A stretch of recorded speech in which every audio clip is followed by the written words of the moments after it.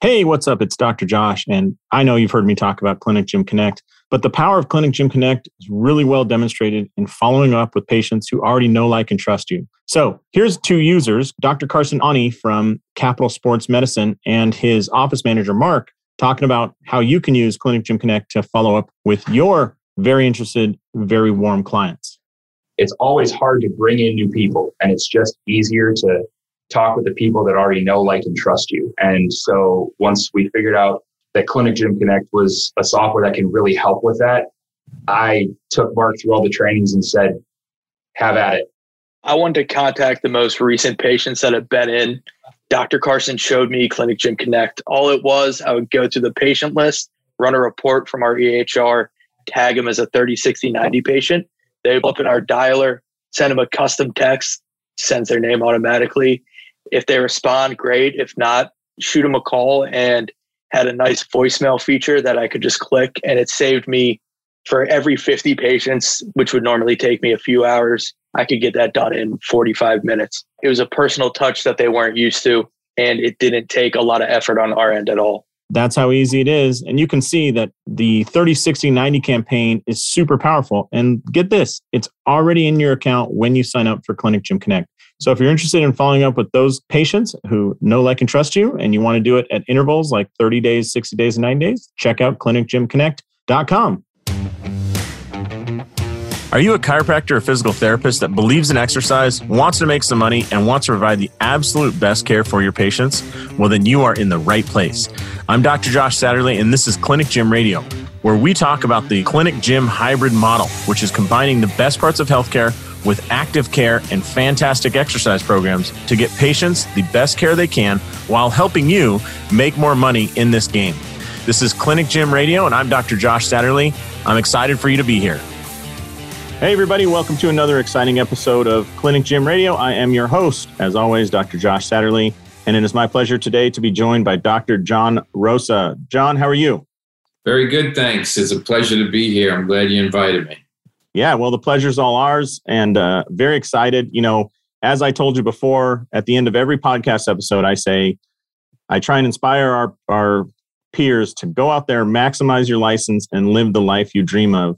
And if anybody has ever seen you speak or knows anything about you, you have tried to wring every single drop of value out of your chiropractic license as humanly possible.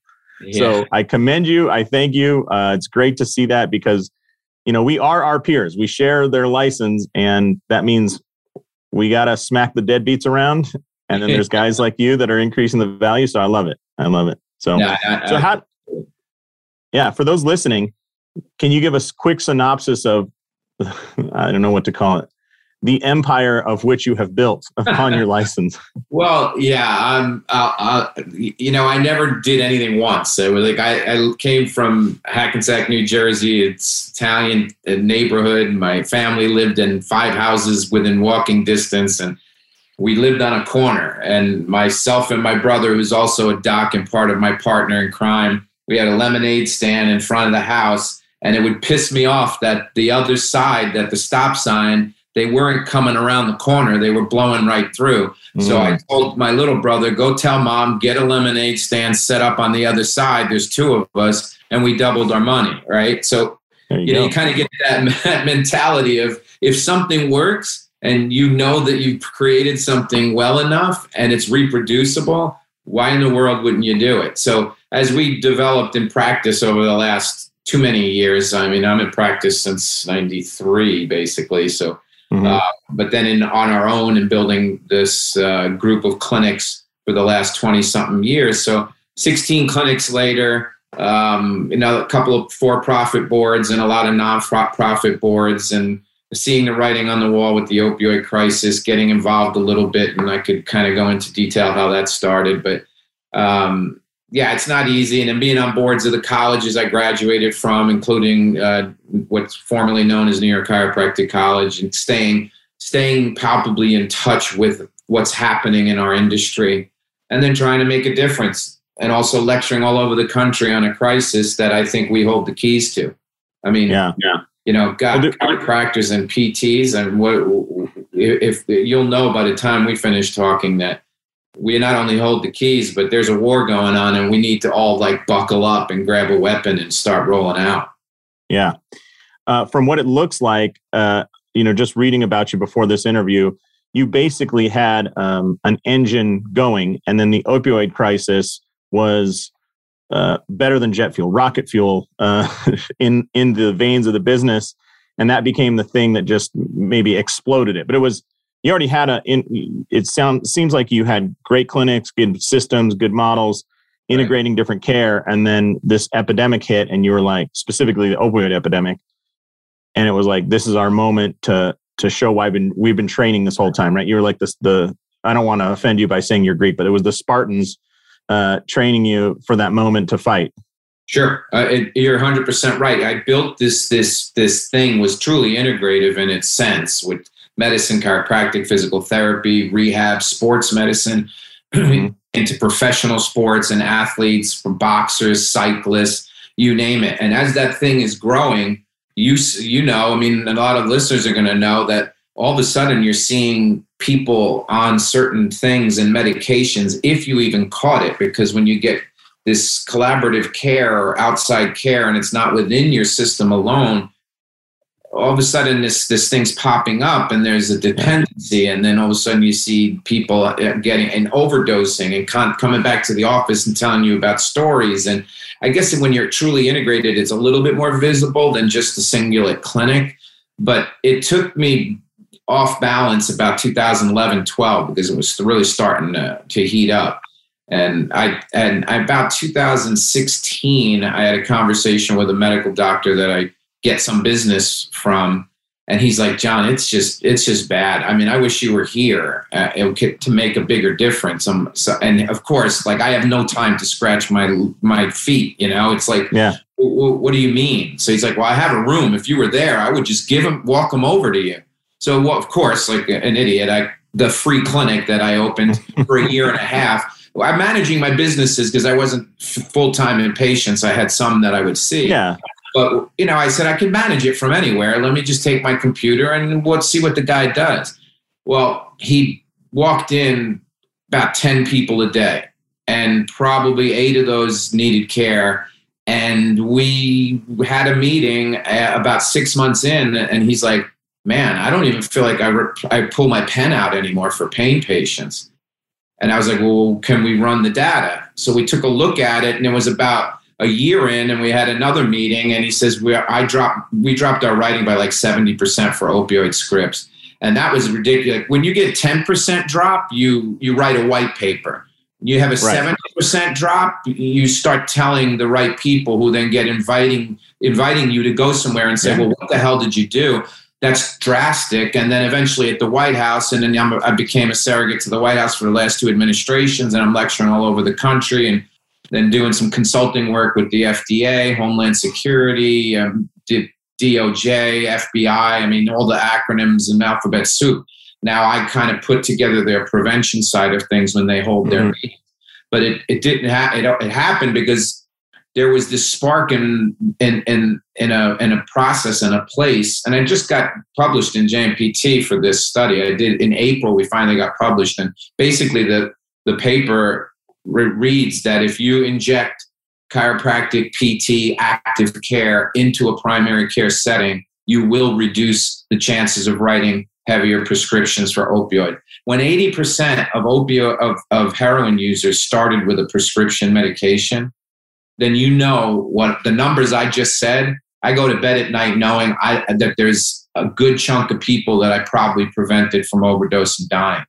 And that's what we need to do, right? I mean, we need to get on those horses and fight, because there's ways for us to knock on those doors. Now, we've never been in a better position ever in our careers, in our lives, in the lifespan of physical therapy, chiropractic, integrative model, ever been in a better position to make a difference. I created a marketing campaign to go after medical doctors to get business in as a result of all the stuff I was doing. That one guy shut me down. Like, I couldn't go, this was in that area in Frederick, Maryland. I couldn't go to another one because the associate that was in that practice would have quit. I mean, the volume ended up with just that one. You know, look, back in the day, we've both been in practice a bit, right? you knocked on 100 medical doctor doors, maybe 20 said, yeah, let me talk to you. Maybe 5 listened, and maybe 1 sent you somebody because they thought you were a nice guy. Right. But now 100 doors, it's 50 that open. It's 30 that are listening intently. And there's 10 that are like, man, thank God there's an alternative. I like this integrative model. And I'm going to start sending, because now I'm scared sugarless to write these scripts anymore. So we really do have a great opportunity ahead of us. Yeah. Well, I want to make sure that we capture, one of the things that, what do they call that? Expert syndrome, where you know so much that it's hard to translate like the basics and the building steps, right? Right. You've already landed on the moon, and some of the folks listening might be like, hey, I'm just trying to take my first flight here. Like, ease back, right? So let's go back to that time that you were in that doctor's office that called you in and said, hey, maybe I have a couple people in that doctor's office, just to give people that picture of a primary care physician. We as chiropractors, everybody has pain. Everybody has, we see that because they're filtered out. We're not seeing a general slice of the population. We're seeing a slice of the population that thinks we can help them with their pain, right? So everybody has pain. In that general pop of the primary care, some people may think it's 50% flus and colds and, GI distress, and it's only 5% low back pain, 1% shoulder pain, et cetera, et cetera. Therefore, thinking that most of what they do is not musculoskeletal conditions. But in your experience, tell me what you think the typical day, at least in that practice, was like. Like, what percent are they seeing with the issues we can help with? Absolutely. I would average out about 20% of people going to a primary care physician's office. I don't care where they are, who they are, and what they practice, is going to be musculoskeletal related. There's other pain associations with other visceral type disorders, rest, but we're talking about strictly musculoskeletal symptoms. So the medical system in general is set up: hospital, urgent care, primary care. 98% of all visits of healthcare activity goes through that cycle, not us. We have to go and find it, right? It could be a combination of us and them, but it's even that 2% differential is not just coming to us. It's like so their system's set up for that. And the number one reason to go to the hospital is to be born. The number 2 reason is low back pain. So it gives you an idea of why musculoskeletal stuff is in that system, right? So if you have a primary care's office who sees one doctor with a nurse practitioner and sees 20, 30 people a day, or one doctor and a bunch of nurse practitioners, or 2 doctors and they're seeing 100 people a day, do the math, right? There's 20 people a day. There's 3 to 20 people, depending on the size of the practice, every day, not weekly or no. We look at our stats and try to get our numbers, but that's on a daily basis. Now, even if it's 20 that's musculoskeletal and half of those can actually come within our system to be treated, it's still 10 a day. Like, you can't handle the truth, right? the 10 a day is drastic, and it's right in front of us. So yeah, I mean, it's a sizable thing that we don't really go after, and it was intimidating to do so, but that's not the case anymore. What's intimidating is doctors getting sued for overprescribing. That's intimidating. Pharmacies going into this thing now, but they're getting sued. That's intimidating. Distribution companies who have already gotten sued is intimidating. And all the pharmaceutical companies that make the drugs who have already been sued, that's intimidating. Not us. I did a presentation for a local physicians group here. And the one comment that, afterwards, a lot of it was, hey, I didn't realize you guys could do so much. I really appreciate you coming. A lot of them expressed the concern, especially if they were like in their 50s. They're like, hey, I've dealt with some chiros a long time ago that gave me a bad taste in my mouth, but you're obviously different, which is great for my ego. So I was like, oh, keep talking. As many compliments as you want to give me, I'll take. But the one comment that was not about me that just totally stuck out in my mind, even to this day, was thank you, because I just didn't know what to do with people who had pain. Right. Because they're getting pressure from their owners in the hospital saying, stop prescribing opioids. And their reaction is like, I want to stop. But this person in front of me is hurting, and I'm a human being who cares about people inherently. That's why I took this job, and I want to do something for them. So telling them to like, here's a pamphlet, read about pain education, it just doesn't fit with what they want to do. And you can't look that person across you in the eyes and say, this is the best course of care for you. They're going to think you're an idiot. And so the fact that they just didn't consider chiropractic on the map told me that's not them. Like, we shouldn't blame the doctors. What you should blame is like, we're not getting out and saying like, we can handle this part of the market. This is where we shine. You're 100% right. So our profession there's some futurists that is hired, NCMIC, Foot Love, some of the big corporate guys, they hire these futurists every 10-year blocks. Futurists are like economists from some of the top, but they do mostly government and Fortune 1000 company work to tell you like, okay, this thing called the cell phone, it's going to last 2 more years and then it's obsolete because this is going to happen. So these guys. Have you ever heard of Great Harvest Bread Company? It's like a bakery. Yes. I sat next to a guy who was a futurist in 1997 who said, these little bakeries like this, and you'll see some other players come into the market, this is going to have a huge surge in about 10 to 15 years. And then he said, Great Harvest is the one I'm betting on. But he said, there's another one. It's weird. It has a weird name like Panaria or Panera. Yeah. And he at Corner Bakery, he nailed all of those in 97. Now, I didn't see them really take off until like the early 2000s, but I know what you're talking about, a futurist, and he predicted that. They're brilliant. They're right. They're paid to be brilliant because they can do trends. They know what gas prices are. They know what plastics are like. They know they incorporate everything. So when they did the study, they interviewed 2 doctors, chiropractors, each time they do the study. In the last 10-year block, I was one of the ones that was chosen to be interviewed. And I went through this whole thing, and this guy was an economist, I think, from University of Maryland. And he's like, all right, we're done with the interview, but let me tell you something. You guys don't have a does it work problem. You got a marketing problem. Just to go off your point, it's not about whether it works. It's not about that there's not a need to be fulfilled, especially now during this critical time. It's about not knowing what to do and where to go with it. 1, 2, not understanding what the role of chiropractic and PT plays. And if we don't go out in front, you can't hang a shingle and say, all right, sit in your chair and wait. Like, I've not ever been that person. And I don't think people, if they're listening to your podcast, I'm sure are not those people either, because now they're already trying to educate and learn more.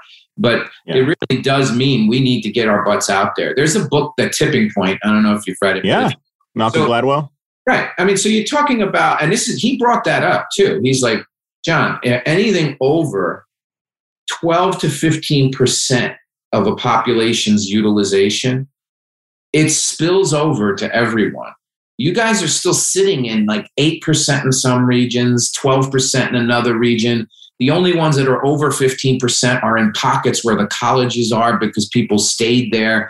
But nationally, when you wait till it happens, because there's not enough chiropractic colleges in the country to be able to supply enough docs to handle the volume of people. It was exciting to get off that interview with him saying, holy cow. That was another piece of the motivation for me to be like, you know what? I'm shaking the cage everywhere I go. I can't. You should, some of the interviews, and you go online and you see some of the stuff I have posted up there. One of them at the White House, I'm in there shaking the cage on purpose. Like I want to ruffle feathers and make people understand that they've missed the boat and they're not treating through pain. They're prescribing through pain. And that's just not okay. Yeah. I love it. And I think when you said there's never been a better time, I would challenge anybody out there that if you just look at the research simply around spinal manipulation. Now, everybody listening to this podcast loves exercise. We all love giving active care. We might have other, class 4 lasers and tape and e-stim, dry needling, all that. It's all great. It's all effective. It all works, right? Mm-hmm. It's like, but just look at the research in the last 10 years about spinal manipulation and its effect on painful and just low back pain. Stick there. Keep a super small scope. It probably, manipulation probably works for plantar fasciitis as well. But I'm just saying stick to low back pain and stick to only spinal manipulation. So what I'm saying is the lowest the easiest, the fastest, the default setting of our profession, right? If you come in and just crank on somebody's low back, adjust them and kick them out, we are blessed by the gods of healthcare that's going to do a shitload for that person. Absolutely. Yeah. And I mean, there's a reason, like, I know that a lot of chiropractors are worried about PTs, learning manipulation and all this stuff. I personally don't care. It reassures me that we are on the right track. They're learning manipulation because they realize it's incredibly effective as an entry point to this other stuff, to active care, to laser, to tape, all that stuff. Right. But manipulation is awesome and effective and super safe. I mean, it hits all the boxes that you want, right? Mm-hmm. Super safe, affordable. And I think just that small scope of, if you only talk to primary care providers about low back pain, you might be able to treat 87 different conditions well. But I'm saying just talk to them about low back pain and just talk to them about, how the research behind spinal manipulation and only the research in the last 10 years, you will never be able to stop talking for the rest of your life at this point. You could have that conversation 800,000 times before you die. Right. And I have in my presentations, I have a whole section on what's up until sometimes each presentation, I add things in that the research just came out a week ago. And I just keep piling it on, that coming out of Yale, coming out of BMJ, coming out of like the CDC itself. I mean, there's just massive amounts of material that we could use to our advantage. And Joint Commission has put stuff out. So you're right. It's there, and it's like the KISS method of marketing, and keep it simple, stupid, because the more you try to kind of talk in and you're talking in riddles and these people don't understand, they understand a couple of things.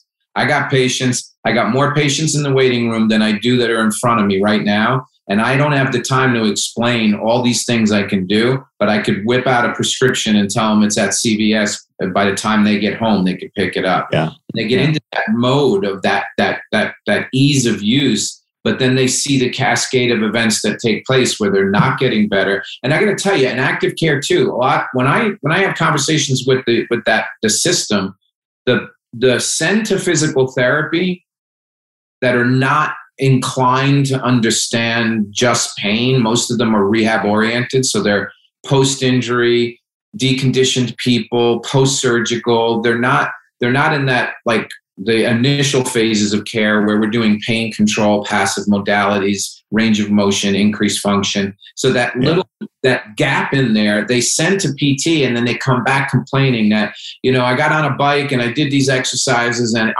I can't move. I'm dying over here. Like, so having this integrative approach, like I never go in as the chiropractor. I go in as an integrative healthcare specialist. And then I pitch chiropractic as the gatekeeper to all those modalities. So I utilize the sense of, because look, I don't care if you have 7 different professionals in your office or just you. Do you do PT? You do, right? Yeah. I mean, active care, like, yeah. Are you asking me a legal question? Right. You do PT, you do rehab, you do manipulation, you do STIM, passive modalities, you do behavioral medicine. Yep. You bet your ass you do. Like, we're the best behavioral medicine people out there. We're not even formally trained in it because we lay hands, we have a conversation beyond what anyone else is doing. So we're already an integrative practice without even saying you have other people in there. So that's a great way to get in and make the explanation. And the minute you have a handoff for them that makes more sense than just straight out referral to something that may have them back with more pain, or obvious reasons putting them on something and having to increase those dosage over time. They want the out. They want the out now. I mean, it's never been a better time, I keep saying, but you can arm yourself in a way. It's scary. I mean, you literally have to stop your marketing at some point. And who's ever had to say that? Like, usually we're trying to figure out, where can I waste more money? Where can I go next? Yeah. Yeah, it's funny. One of my mentors, a guy named Dr. Greg Rose, I don't know if you ever heard him speak, but incredible, smart guy. And he said he works in the world of golf, and he said he gave the same presentation, this body swing connection thing, over 400 times. He said it might be 800 times, right? And a lot of times I see chiropractors going out there and they're talking about something to the Rotary Club and something different to the Chamber of Commerce and something different to the Kiwanis Club. And then they're going to their gym and talking about it. And I think if you just get to, and one of the reasons is we think we need to come up with new material. And it's like, you don't. You need one single message to say, this is how to come in my office. And then all that other stuff you want to market or talk about or discuss and how good you are with headaches and foot pain and knees and all that. Cool. Do it after they have already entered your office. Right. But if your only entry point, another friend of mine, Dr. Jason Holm, is incredible. And he made it super simple for the doctors was, if somebody comes in and says they have low back pain, and the doctor's like, well, who should I send you? And instead of saying everybody, because that's going to turn the doctor off, he said, ask them to touch their toes. If the pain gets worse, send them to me. If it doesn't change, give them meds. And it was like, that's a pretty damn good filter. It's an 80-20 filter. But, he told the doctor, no, there's a small segment. Now, you and I know that ain't a small segment. It's like a trick. Like, yeah, filter off all the people who don't have pain with movement. Right. So that's one a week. But the other, right. 100 people a week. That's the KISS method, right? That's what I was saying. That is it. Yeah. And to your point, I think he says he has really 5 referral sources, 5 primary cares that just believe in him. And the guy's like got 3 people working for him, wants 2 more. Like you just can't keep up. Yeah. So awesome. So John, I know that you help people kind of develop this model and see this market, and we are certainly not done. But I just want to stop real quick. Where can people find more information about you if they're like, I want some guidance on this. I want to make a huge impact in my community. Yeah, I mean, the drjohnrosa.com is like my main site that's got connections to my clinic, connection to my nonprofit work, and it has all my social media feeds. So it's DR without the period, drjohnrosa.com. And then I post incessantly on there, a blog post. I review articles on a weekly basis and post things and keeping people abreast of some of the stats and the stuff that's going on in that particular market. That's my expertise. But instead of having to go dig for it, why dig for it when somebody else has got 17 emails a day regarding the crisis and is sitting on a CDC call and gets invited to the White House to have a talk? So the emails you delete are probably worth $7 million worth of business, Yeah. On a daily basis. Insanity. Yeah. But I think that the great news is, like you're saying, keep it simple, stupid. You can market your practice the hard way, trying to, motivate the teacher, the whoever. But I think the easiest way, like I work with golfers a lot. The easiest way to get golfers is you ready for this? Go to the golf courses where they go. Talk to the pro or the person at the front counter who's doing the check-in or whatever and say, if you see anybody who has this, complains about their back, send them to me. Now, I could try and go individually to their houses or, get a list from somebody of people who have bought golf balls in the last 12 months and send them a letter. But I assure you it's cheaper, easier, and more fun to go to the golf course where they're already showing up and market to the person who controls that in conversation. Now, in the world of pain, what is the place they're going to where there's a single person in charge of that conversation? It's the primary care provider or an urgent care or whatever. Yeah. So hit those people up, man. And it's just, they need a method. They need help. They need assistance. They want it. And I think it's never been more acceptable to send to a chiropractor. I think we're just preaching to the choir here. I know that, but I just want people to hear it. Like the steps to take, right? So for those who are aggressive and confident, just call or have somebody in your staff call, make an appointment. For those who are a little intimidated by the process, because sometimes it is intimidating and especially early on, then you have patience. And if you're not collecting the name of their primary care physician in their intake forms, you're doing an injustice to your practice. Then you ask your patient, would you mind if I send your records to your primary care physician so that they know that you're being treated for this in case you see them for your normal visits and they want to ask how you're doing with it? And 9 out of 10, it used to be 5 out of 10 because they were like, no, don't tell them. They didn't want me to come here to begin with. Now it's more like, oh, yeah, sure, that's not a bad idea. Then you start faxing your notes to the primary care physician's office because if you have an office that has, 100 patients, chances are there's a primary care in that area that's 3 or 4 of your patients deep. when they start seeing notes that they now have to read and check off to say that they saw it in the file, they think they sent you the damn thing, because no one sends them anything unless they sent it. So it's a teaser. It's an easy way to, and then you have someone call and say, hey, doctor, we got so many patients in common. The doctor wanted to have a conversation with you about progress and some of the stuff he's doing. Now, all of a sudden, it's like, oh yeah, I know that doctor. They don't know who the hell you are, but you forced yourself in there. That's a simple, really simple way. So if anybody's listening, the one step to take that Dr. Rose is talking about, the one step, if you aren't doing it, just start collecting the name of the primary care physician of every one of your patients. Just start doing that, and I'll tell you from experience, if you haven't done that and you have, few thousand patients, start asking them in the visit, like, hey, who's your primary care? And type that in, because what I learned is the best patients for me came from a certain primary care provider that was, he and I jive. And when I finally called and said, I want to go to his office, I was like, yeah, I have like 25 of your patients. I mean, in the last month, I think I've seen 25 of them. Right. And he's like, oh yeah, I've heard your name come up. Let's have lunch. And it was the easiest conversation in the world. Now I have a few that had, one name came up or I went to a hospitalist. I'm like, okay, maybe if I have extra time and I don't want to sleep and I've seen my kids enough and I'll go to see that guy or that woman. Exactly. Yeah, but go to the blow, right? It softens the blow. It's a warm call instead of a cold call, because they've already either you're not going to beg for business. You're going to talk about the cases you have in common, or just say, hey, we're working so closely together with patients that are in common that would love to catch up with you. And I have people sometimes that need a primary care. So it's just an easy, it's a must. Like when I talk to people and they ask for like, what do I do? Where do I start? The number one thing is collect the name. And the number two thing is send them stuff. Just make them think that they sent it to you. Just send it to them arbitrarily. Just send it. That method, that recipe you just said, that works in dating.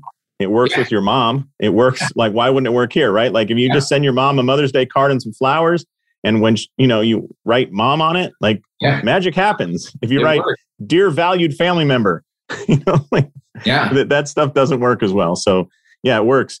Let me ask you this. I know that for all those young doctors and maybe students listening, like I think I hope you hear the core message of John's passionate talk here, which is the future is only as bright as you want to make it. There's absolutely no limitation to having the most impact and seeing patients and having a huge clinic that, serves the public, makes money, hits all the boxes you want, fulfillment, rewarding, all those things. And I know that there's some docs that have been in practice 10 to 15 years, like myself, that have seen this wave, and super exciting. Let me ask about the big stuff, the macro stuff, because you're involved in that kind of big level too. When you got to, say, the White House and these large groups, when they're asked by Homeland Security and these different groups to talk about it, sometimes people think that these groups have an overwhelming amount of information and expertise. My experience, however, has been they are probably less informed than the person on the street. Like they think that the problem's insurmountable, and you look at it and you go, you just need this thing. That's all you like. Yeah. This is a simple problem to solve. It very well said, and yes, that they're by force. They're in a helicopter all the time, and the term helicopter view in politics and in big government, it almost has to be. That's not a bad like. If we don't have that happening, then you're going to miss all the scatter. So right? You have to have that in societal stuff. Here's one I heard is like. There were, where it was in the 40s or 50s, when somebody said we should have interstate highways that are funded by the federal government. Today, that idea of like the biggest freeways in the nation not being there, it's like, oh, Kansas will build a road up to this point, and then, hey, if Missouri wants to take it from there, they can, but it's not up to us. It's like, you need a higher level view to go, this just makes sense for everybody, like, travel and everything. Exactly. And that's missing some. I'll give you a quick example of a meeting that I was at the White House on prevention. So this was in the previous administration, and it's the people who were the surrogates who were part of the prevention team. So there's prevention team, there's the media team, there's the medical side, the treatment side. There's the naloxone side. But in prevention, it's supposed to be talking about like prevention of the crisis, right? So I'm one of maybe 20 some people in the West Wing, and Kellyanne was running this. She was the point. Kellyanne was the point on these meetings. And I'm like sixth from her at the end, and it started around the other way. And it was this guy from New Jersey, Narcan distribution is up 400, 500% in my state. This is the number of how many lives that are saved. This is incredible. The next guy's like, yes, I'm going to talk about it too, because even now we're forcing prescriptions that are longer than 15 days to come with a prescription of Narcan. And we think that it saved this many, couple thousand lives in the, and they're going around, and they're all in a similar vein. And I stood up and I was like, Kelly, I gotta go. And she's like, well, do you know where the restroom is? I'm like, I don't have to go. I gotta go, like, get out of here. I said, I am so busy. I was asked to be here as a surrogate and an expert on prevention. And everything you have talked about so far is preventing death. That's great. That's the goal, right? But you're not preventing a problem. You're just, what everyone here is saying to me is that you're allowed to get addicted so long as we have enough places for you to be treated, or we have an injection to give you, or shove something up your nose so that we prevent you from dying. I said, that's not my expertise, but I can see by the number of people here, you're not going to get to me. I'm looking at my watch. I got to go. So she's like, Dr. Rosa, you have the floor for the rest of the meeting. That's awesome. And I went fucking bananas, because then now it's like, now the conversation, and I said something simple, because now I was like red-faced, right? Because I'm half embarrassed. I was half pissed. I'm like, now the floor is mine. What are you going to say? What are you going to And now say? your Italian DNA will not let you, A, shut up, or B, not use your hands to describe the massive problem, right? 1,000%. You're so spot on. It's not. And I told the story. I said, look, I go fishing every day, every Sunday at the hole, right at this massive waterfall with my two good friends, an emergency room doctor and a primary care physician. We get down there, there's bodies flailing all over the place. They're in the water by the hundreds, and they're going over the water's edge to their demise. Before I could blink, the ER doc is at the edge of the waterfall, grabbing as many as he can, because that's what he does. I said, then I look at primary care physicians build a raft already, and he's out in the middle of the water putting people on the raft, because that's what he does. Then they're screaming at me and saying, John, where the hell are you going? I'm swimming like an idiot to go. I said, I'm going upstream somewhere, because they're either jumping in or someone's pushing them in. So I'll figure that out. You guys do what you need to do. I'll stop the flow. Right. And that's like in the most simplistic way. I had not the looks I had when I made my comments were like, who the hell do you think you are? And when it was done, the people that came up to me and said, that was the easiest, most descriptive way of prevention, that we got to tackle this from the front end. And the front end is, don't write the damn prescription for an ankle sprain. If I'm passing a kidney stone and I'm in the hospital, if you don't give me morphine, I will hurt somebody. Right?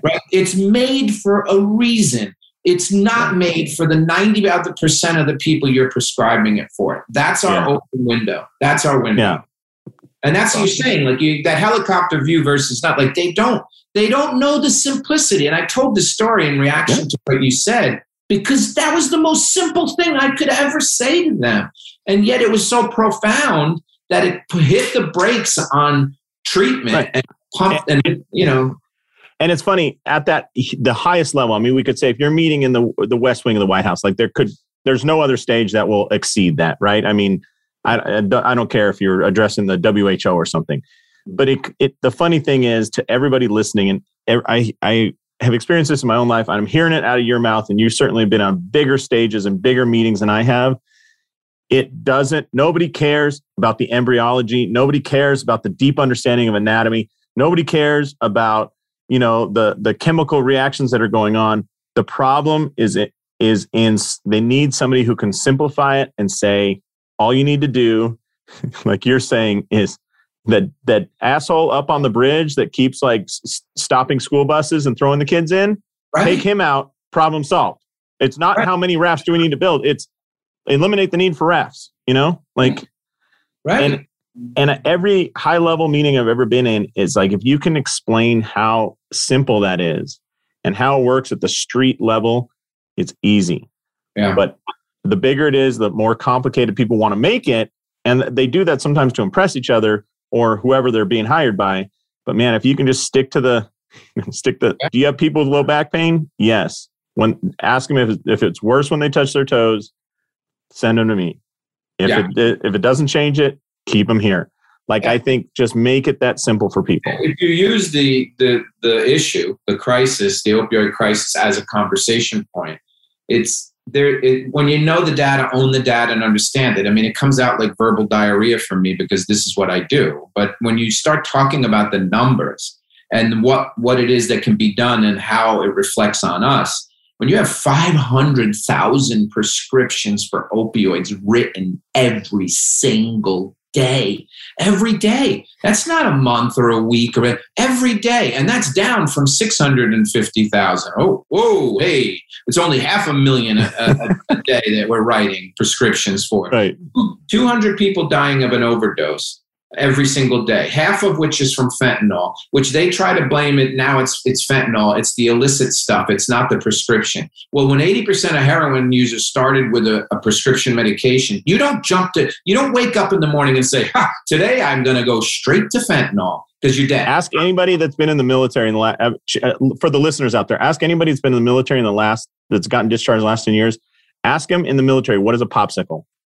Yeah. And they will tell you that it has absolutely nothing to do with a frozen dessert. No, it's fentanyl. It's unbelievable. And you have all this happening, 200 people dying every single day. That statistic is daunting. And now it's gone up drastically during COVID and the mental health issues that overlay onto it. Then every year we're losing more people to an overdose from opioids than all the last 3 wars combined. Vietnam, Iraq, and Afghanistan add up 32 years of war. Add up every death in 32 years, every single year we lose more people than we do to that. These are the stats. And then, so the number one reason to go to the hospital after being born is low back pain. The number one reason to get an opioid prescription in this country is low back pain. The number one thing we take care of that's easy to explain is low back pain. What the hell are we doing by not having everyone on this planet, at least in this country, at least in the state, or at least in the county, or the damn city that you practice? How do they not know those stats? How do they know those 3-4 simple things to have a discussion with your community, with the doctor who's around the corner, with the legislator or a council member, I don't give a shit who it is. Hallelujah, buddy. Go out and do it, right? Yes. I hope everybody heard that. It is. There's never been a better time to have our license. There's never been a better time in the history of the world where everybody listening to this has the solution. The world is creating their own problem. We don't have to create the problem, right? We don't have to get people to like our French fries.